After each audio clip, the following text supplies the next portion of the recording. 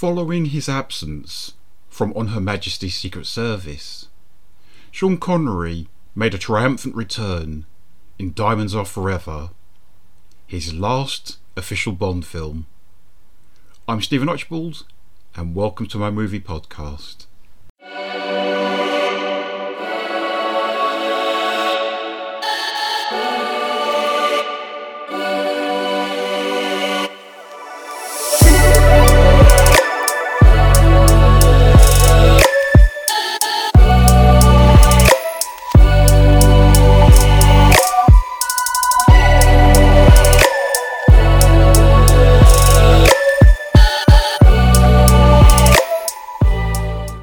Hello, I bid you a warm welcome to my podcast, They Came From Within, Cult Movie Reviews. License renewed. Diamonds Are Forever, 1971. Although it did eventually make a profit, the producers of the Bond franchise, Albert R. Broccoli and Harry Saltzman, were stung by the relative box office failure of On Her Majesty's Secret Service. And they were deflated by their clashes with George Lazenby. Therefore, they were more than happy to pay an exorbitant amount of money to bring Sean Connery back for one last film. In fact, United Artists insisted he be brought back. Connery was paid over $1 million for his services, a huge amount of money for the early 1970s. And the gallant Sean donated his sizable fee to the Scottish International Education Trust.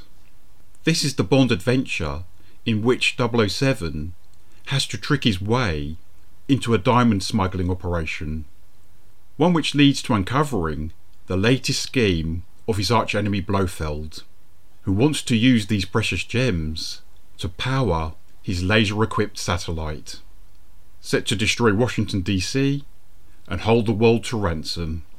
Even though Connery had only been away from the Bond flicks for 4 years, he looks much older here than he did in You Only Live Twice. Despite this, he still exudes a great deal of charisma on screen, and he looks far more at ease than he did in the previous picture. The film's overall lighter tone certainly would have helped. With Richard Maybaum having supplied the original draft, Tom Mankiewicz was undoubtedly brought in to give the tale more dark humour, as well as to bring plenty of playful touches to counterbalance the violence. The previous Bond films occasionally wandered into the fantastical, whereas Diamonds Are Forever was the first one to almost feel like a parody of 007 movies, in a good way. So, it could be argued that the template for Roger Moore's more outlandish James Bond pictures, The Spy Who Loved Me, Moonraker, Octopussy, and View to a Kill, was created by this one, starring Sean Connery. The fuss that's forever generated about George Lazenby replacing Sean Connery in the previous picture usually makes people overlook other key changes in casting in this period. Here we're on to Bond movie number 7, and it's the one which presents us with a third actor playing Blofeld. Having seen Donald Pleasance's face in You Only Live Twice and Telly Savalas's in On Her Majesty's Secret Service, we now get to gaze at the imperious features of Charles Grey. However, Blofeld is no longer bald.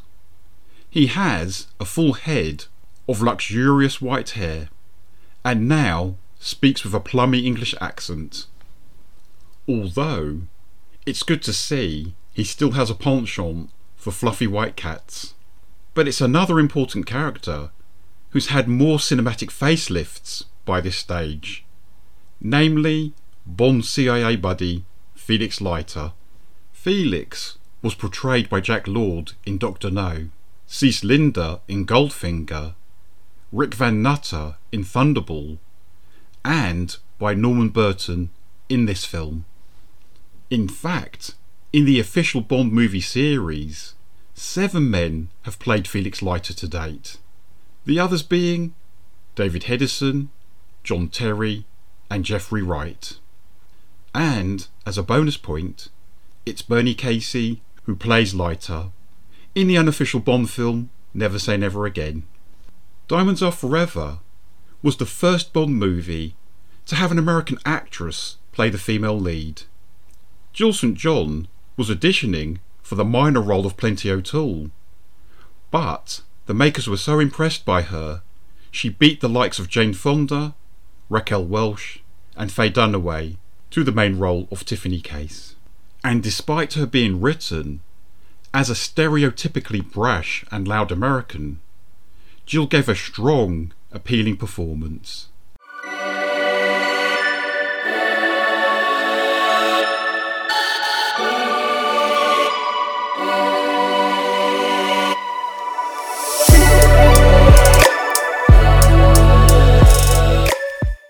The beautiful Australian actress and model Valley Kemp, who played Volnavia in the delightful Dr. Phibes Rises Again, was set to play the party girl, Plenty O'Toole. However, the producer spotted Lana Wood in Playboy magazine, and she was immediately offered the part instead. Despite his still being married to the Australian actress Diane Cilento at the time, it was reported that Connery had affairs with both Jill and Lana during filming. The irony being that after Lana's wonderful sister Natalie Wood died in tragic circumstances in 1981, her spouse Robert Wagner went on to marry Jill St. John. Apart from, say, Alfred Hitchcock's Rope from 1948, it's very rare to see a couple of gay killers in a movie. It was certainly a Bond first in Diamonds Are Forever. The Spectre assassins, Mr. Wint and Mr. Kidd, are played, respectively, by the actor Bruce Glover and the musician Putter Smith. Years later, Glover revealed that he and Smith played a prank on Sean Connery. On set, they led him to believe that they were openly gay men, Connery only becoming aware of the ruse when he spotted Glover chatting a woman up during a plane journey. Mr. Wint and Mr. Kidd aren't the only same-sex killer duo in this film. 007 is forced to do combat with a couple of Blofeld's bodyguards, the awesome, acrobatic Bambi and Thumper, who were played by Donna Garrett and Trina Parks. This energetic encounter is certainly one of the film's highlights. Another great fight scene is the one which takes place between James Bond and the diamond smuggler Peter Franks in a lift. It recaptures the kinetic energy of the fight sequences from On Her Majesty's Secret Service. Franks was portrayed by the English actor and stuntman Joe Robinson. He was the man who taught Connery some judo moves for You Only Live Twice, and this movie marks Robinson's last screen appearance. Having belted out the wonderful Goldfinger theme tune, Shirley Bassey made her second of 3 such recordings for Diamonds Are Forever. This typically dramatic gem, pun unintended, was composed by John Barry and written by Don Black. Blofeld and Spectre don't feature in the 1956 source novel, which is the 4th title in the series. In the book, Bond has to take on American gangsters known as the Spangled Mob, and led by the brothers Jack and Serafimo Spang. Sticking with Blofeld, apart from seeing a lookalike being eliminated at the start of For Your Eyes Only, it's 44 years before he resurfaces in a Bond movie. Ernest is portrayed by the great Austrian actor Christoph Waltz in 2015 Spectre, and he reprised the role in No Time to Die from 2021. which makes Waltz the only actor to play Blofeld in 2 official Bond movies. The film was shot between the 5th of April and the 13th of August 1971. It's said that the last scene Connery filmed was the one in which he was knocked unconscious and placed in a coffin.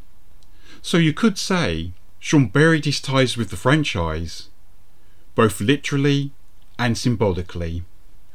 Produced by Eon and Danjak, Diamonds Are Forever was released in December 1971 and was distributed by United Artists, and it proved to be an instant hit at the box office.